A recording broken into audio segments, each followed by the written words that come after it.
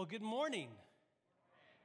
Welcome, Fellowship Asheville, whether you're here in person or joining us online. Glad to have you. My name is Fred. I get to be the lead pastor here. If you're new here and I didn't get a chance to say hi on the way in, please catch me and let me get to know you a little bit after the service. And here's what I hope happens for us today as we continue on in our Advent series, our Christmas series today.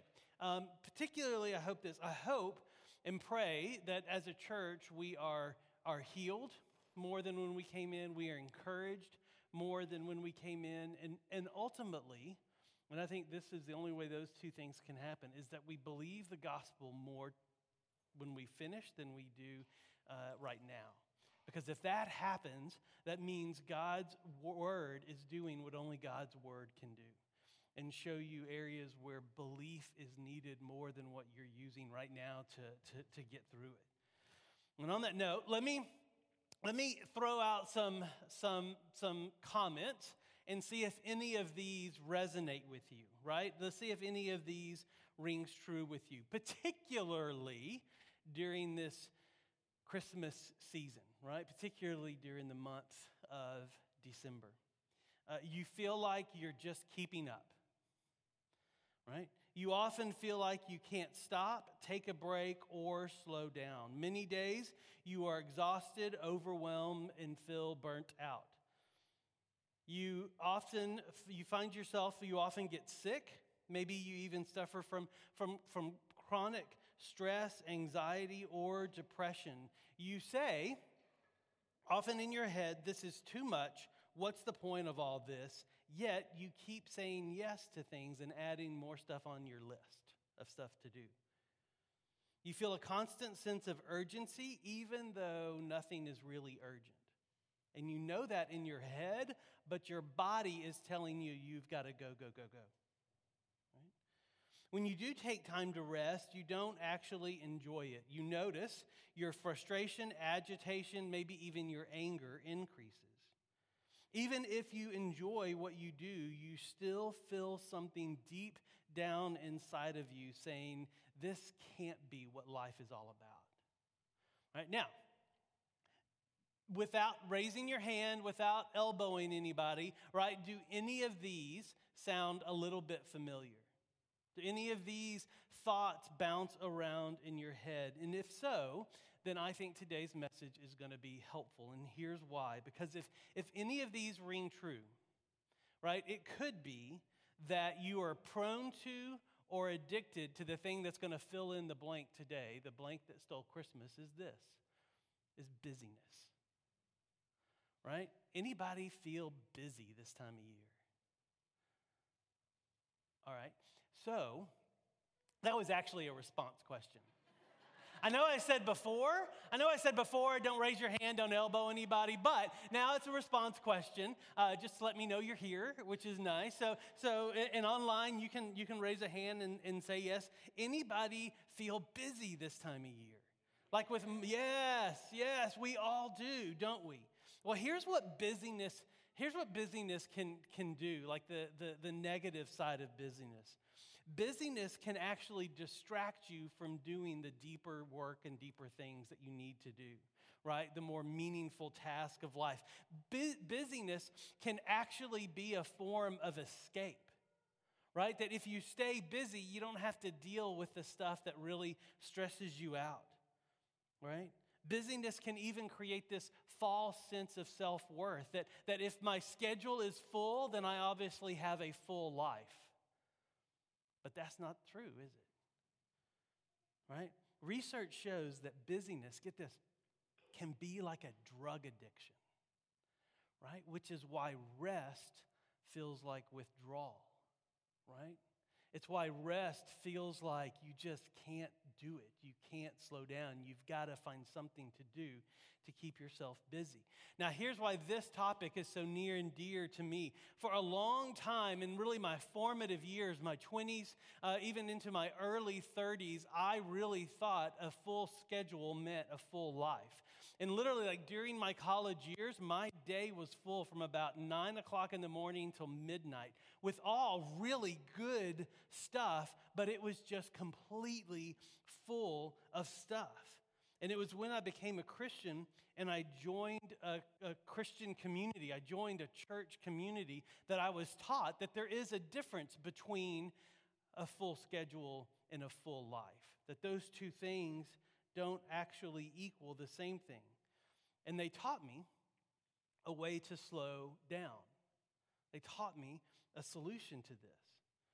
And they taught me something that, I'll be honest with y'all, I learned it then. I'm still learning it now. But here's what's really great. There's a part of what I learned then that I didn't know existed then, that it was really just the past few years that I've learned that this part that we're going to talk about is part of this bigger part that I'm about to talk about. And I didn't know that this part was here, and I still feel kind of guilty for doing it, because here's what they taught me. They taught me there's this thing called Sabbath, right? They taught me there's this thing called Sabbath where I can rest. And then I've learned in the past few years that fun is actually part of Sabbath, right? Now that's kind of mind-blowing, isn't it? Pete Scazzaro is the one that kind of introduced this idea to me. His book did, not him. I don't know him. But his book did, because he uses this word delight. That during the Sabbath, we are to worship, we are to rest, and we are to delight.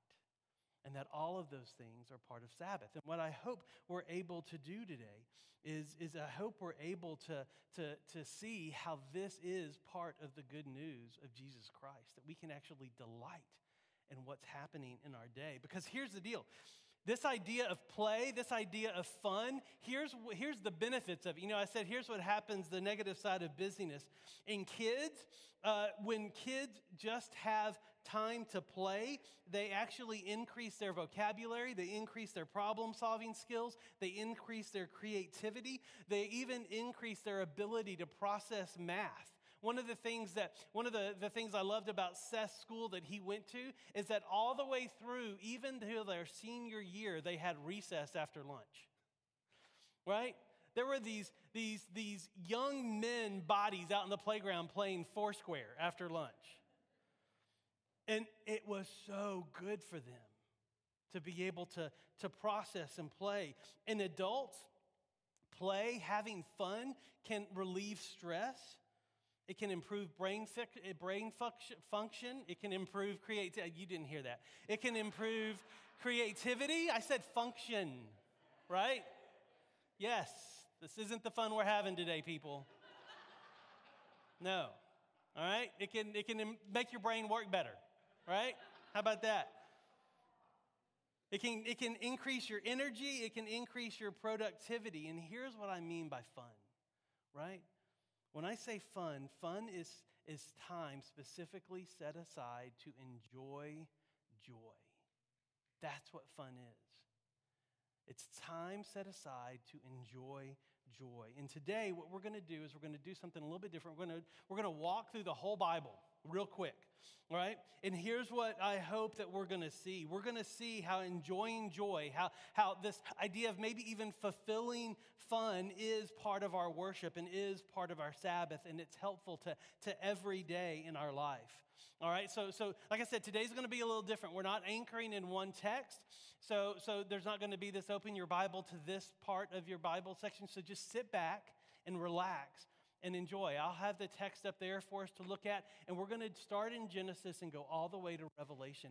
And I want us to see what the work of Jesus did and how that gives us the ability to delight and how that gives us the ability to enjoy joy and have fun. All right, so, excuse me. So the Bible starts in Genesis. Do y'all know where the actual place, where is it called that the Bible starts? Adam and Eve and God are where? In Eden. They're in a garden, right? They're in Eden, right? And it's this great garden. He created the space for them, and he put them in this place, and it was an amazing place full of animals and full of warmth. At least I hope it was warm, because they didn't have any clothes on, right? So I hope it was warm for them, right? But the best part of the garden wasn't that Adam and Eve were there, and it wasn't all this stuff that was there. It was that Adam and Eve were there with God. right? And God would show up in the garden, and he would walk with them and talk with them as the hymn goes, right? And that's why it was this ideal place, not because of what was there, but because of who was there. And there was this uninterrupted, unseparated relationship between God and humanity. And this relationship between God and his people was marked by this togetherness and by this completeness and by this contentment and blessing and joy and peace. It was all right there in the garden. You see, the garden was a place of contentment and joy and peace. And we see that when we read the first couple of chapters of Genesis. But what we also see is that somebody else was observing that and didn't like it, right? And there was Satan who observed what was happening, and he thought, I can fix this. I can take what is really good and make it twisted. And so Satan saw this relationship between God and God's people and wanted to separate this togetherness and wanted to destroy this contentment and wanted to turn this joy into brow-beating labor, right? And so he did this by introducing sin to Adam and Eve, and sin changed everything, right? And it changed the relationship between God and his people. But God was already ready to fix what sin damaged. And when you go from Genesis chapter 2 to Genesis chapter 3, there is this whisper of restoration coming, right? In Genesis chapter 3, verse 15, God says this to Satan, about Satan. He says, he will crush your head and you will strike his heel. And so he looks at Satan and says, there is one coming who will destroy you and who will crush you. And you will strike his heel. You will hurt him, but he will crush you. And that's that first whisper of restoration and redemption coming.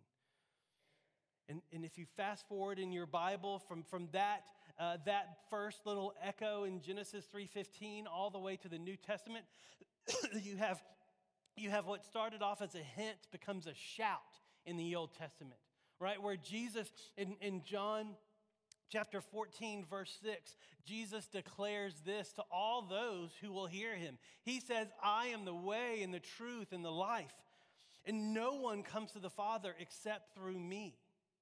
Right? And in doing this, Jesus is saying he is the one that's going to restore what Satan destroyed in the garden. He is the one that's going to fix what Satan messed up for humanity. And he declares himself as the one. And he does this over and over and over again in the Gospels, that he will be the one on the cross who will crush the head of Satan. And the power and the penalty of sin will have nothing of that anymore. There will be no more power to it. There will be no penalty to it because of what Jesus has done. And yes, Satan will strike his heel. And he will because Jesus died, right? He died on the cross. He felt pain and suffering. But that Jesus will restore what sin damaged, and through him alone is this relationship restored. That's what he's declaring. He's saying, in me, you have the relationship with God that Adam and Eve had in the garden. And he doesn't just say it in theory. He even says a little bit further in John 14, he introduces us to this person called the Holy Spirit, right? And in John 14:16, he says, I will ask the Father, and he will give you another helper to be with you forever. Which is just like the garden. Right? That God walks with us and talks with us again. As a matter of fact, what's interesting, if you fast forward a little bit more in the New Testament, you go from the Gospels to Paul's writings. And Paul's writing this church in Galatia who is struggling when Paul's writing to them with a few things. One of the things that they're struggling with is they've got this new freedom in Christ, which is great. Yay, we love Jesus. But then they've got these people that are used to following the Hebrew laws. And they say, yay, Jesus, but we still need to do this. And we still need to do this because this is the way that God actually loves us, is when we obey these rules. So Paul writes to them and says what's really unique to me. I find it unique. He asked this. He says in Galatians 3:2, he says, let me ask you only this.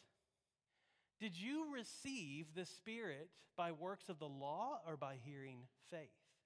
Now here's what Paul does, which I think is fascinating coming from the world we live in, because we would say, were you saved by works of faith, or were you saved by the law? But what Paul does is he doesn't use that as evidence for being a Jesus follower. He says, no. Has your relationship with God been restored by receiving the Holy Spirit? Is God walking with you day in and day out, just like he did with Adam and Eve because you followed the rules, or is he doing that because you said yes to Jesus? You see, Paul is saying this helper that Jesus sent, that is the mark of our faith. We have God with us. This relationship has been restored. But here's the deal. The relationship has been restored, this garden-type relationship, but the garden hasn't been restored, right? Right? Jesus' work is already done, but the realization of that work is still unfolding. Any guesses what book of the Bible, hint, it's at the end, what book of the Bible talks about the garden being restored? Revelation, right?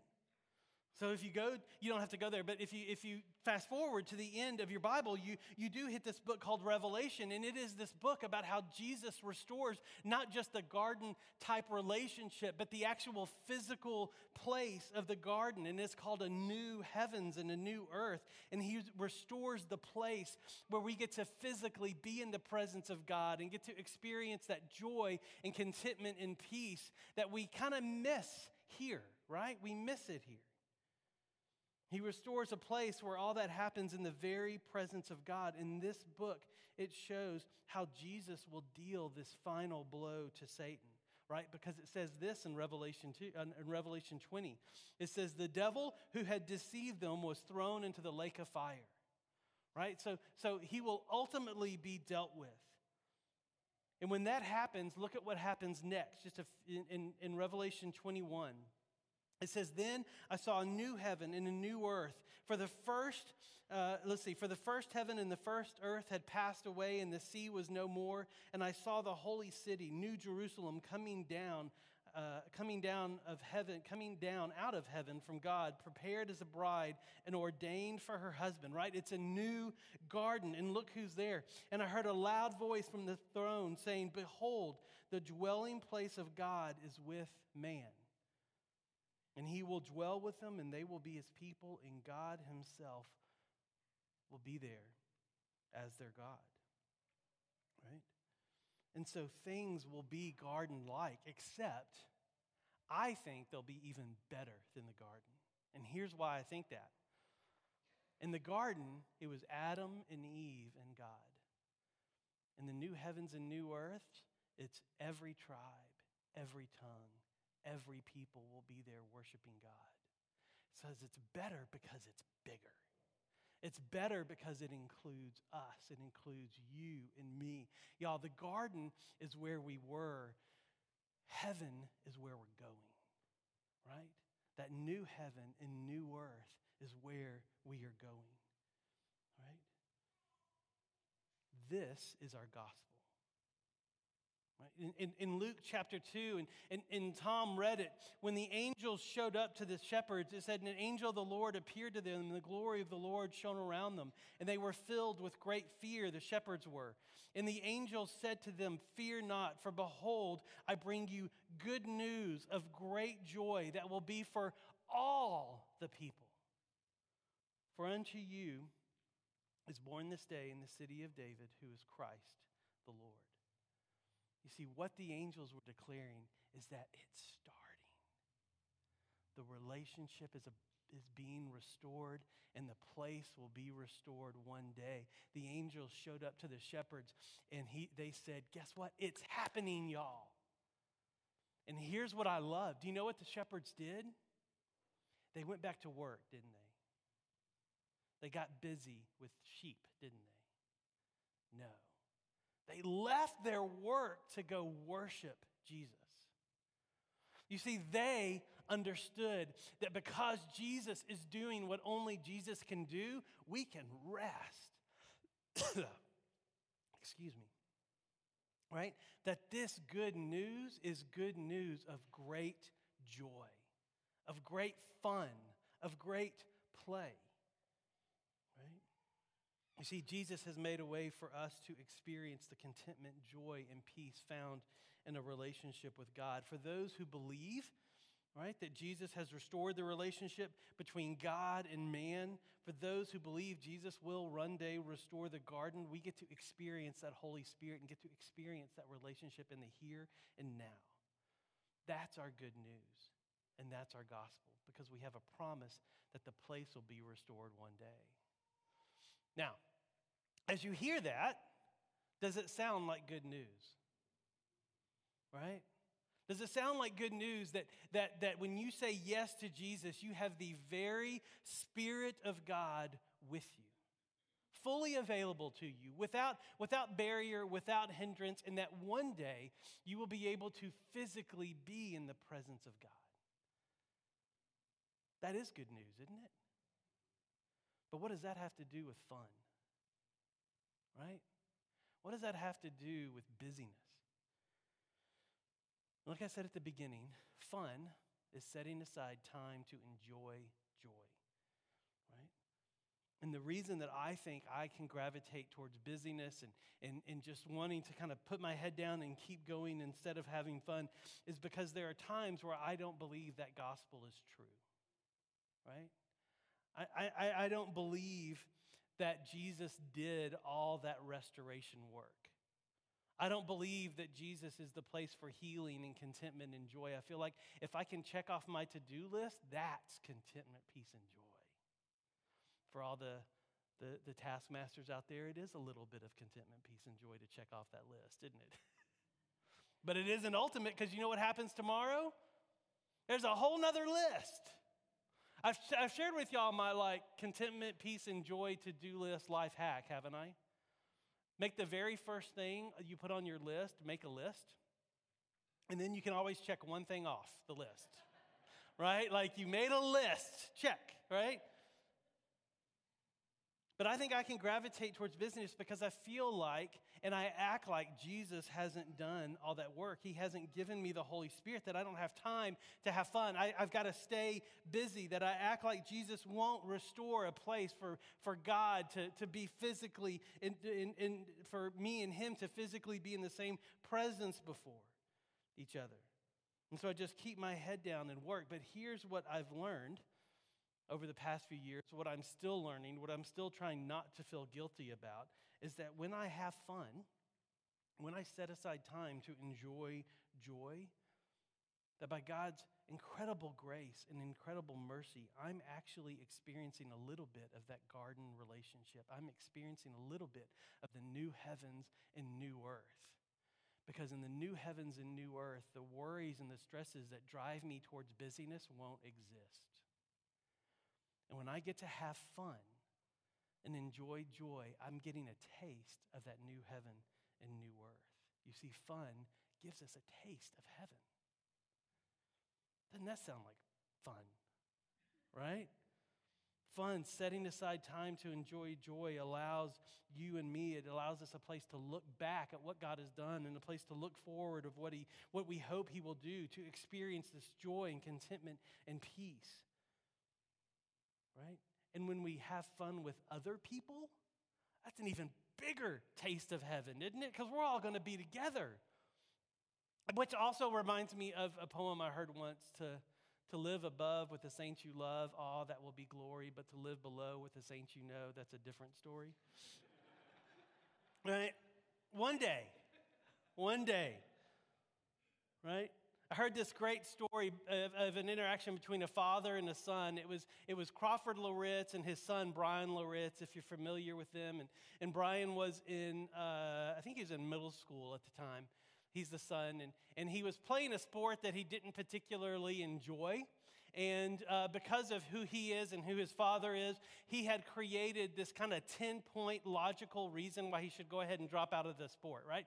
So his dad's telling the story about his son scheduled a meeting with him, because this was a very official meeting, scheduled a meeting with him and sat down and presented all the 10 reasons why he needed to go ahead and drop out of this sport. And Crawford said, son, let me just ask you one, great argument, let me just ask you one question. Who paid for you to do this sport? Who paid for you and for your uniform? Who paid your registration fee? Who paid for your bag? Who paid for your shoes? Who paid for the gas money to take you to and from practices? Who paid for all those things?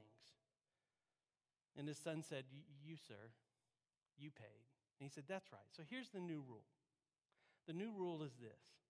I pay, you play. Right? That's the rule. Now here's why I love that story. Jesus paid so we can play.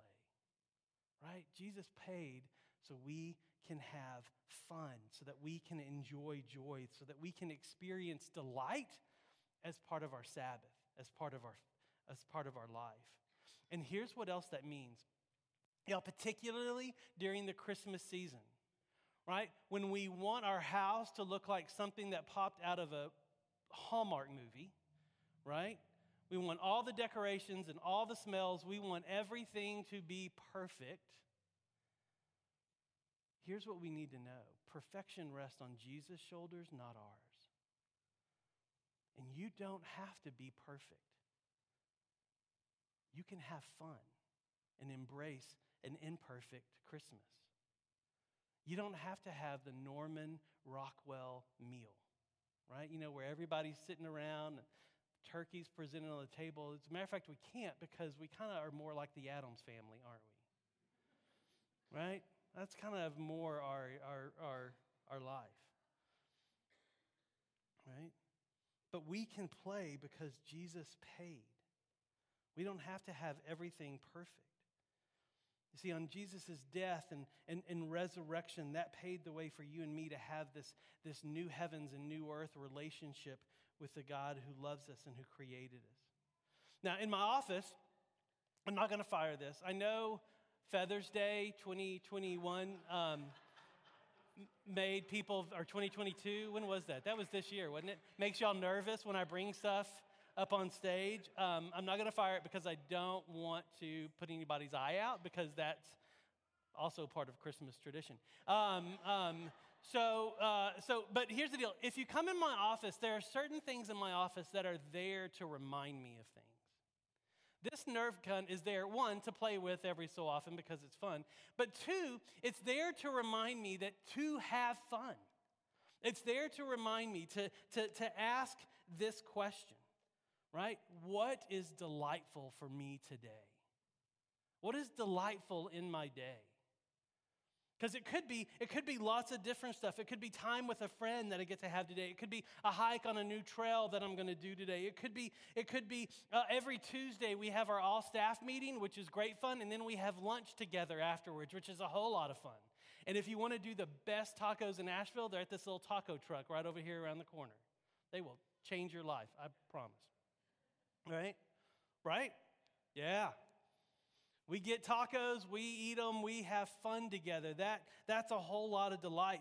It could be trying a new recipe or cooking an old recipe. Don't you love cooking those old recipes during the holidays? I mean, you load those things with cream of mushroom, you load them with sour cream, all the cheeses. Why? Because they are full of calories and full of memories, and they are fun. Right? They are fun. Right? It could be trying a new recipe. I love when I come home and get to catch up with Stacy at the end of our day about what all happened in our day. It's fun. I love having my quiet time, a time of prayer and Bible reading. That's delightful in my day. But what this question does, is it helps me to enjoy joy in the moment. And so maybe this question will do the same for you. What is delightful today? What is delightful today? Like, seriously, take a minute. It's Sunday. What's delightful today? Because the reason you get to find delight in it is because of what Jesus has done. Right? That is a taste of heaven. And today we get to take communion. And as we come to the table and meditate on this, I want you to think about the sacrifice that Jesus made to restore this relationship between you and God so that you can enjoy joy. That he does give us the Holy Spirit, right? That one day he will bring heaven and earth together in this brand new way. And listen, I tell you, if you haven't said yes to that good news that the angel said brings great joy, then let today be the day you do that. And for those of you who have, we're going to come up to this table and take a cracker, take juice. The elders that are here will be up here and they will serve you so we don't have a bunch of hands digging around in there, right? It'll just be one hand and they'll sanitize before they do, right? And when you're ready, come on down and ask yourself that question as a prayer. Ask yourself before God, what is delightful to me today? Where do I find joy, contentment, and peace that's available because of Jesus? And then, what if you decide to do that today? And decide to do that delightful thing today? Enjoying joy. Let's pray. Jesus, as we do come to this table when we're ready, and I do, Jesus, help us to calm our minds and to calm our souls. And to be with you and to recognize the sacrifice you made so that we can have delight and great joy as part of our worship. And Father, may we just return that to you with a deep sense of gratitude that you did this for us. You didn't have to, right? You could have stayed a distant God like all the other gods, but you've loved us from the very beginning. And you've created us for relationship with you. And so you have made the way for us. In Christ's name we pray. Amen. So the elders that are serving, if y'all could go ahead and come down. We've got the silver plates are regular crackers. The white plates are gluten-free. So if you need one of the gluten-free ones, just let one of the elders know, and they will serve you. Okay? So whenever you're ready, just come on down. Matt's going to give us some thinking, praying music. Whenever you're ready, come on down.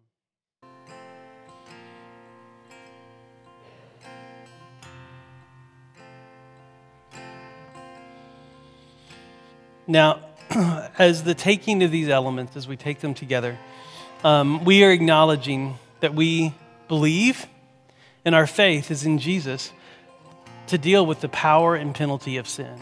That it is on Jesus' shoulders rests perfection. It is through Jesus we get to have a new heavens and a new earth relationship with God, and one day a place where we get to dwell with God forever.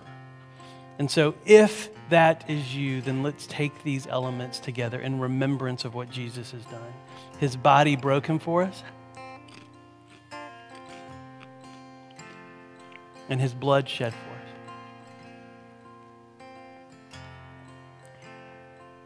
us. Jesus, thank you.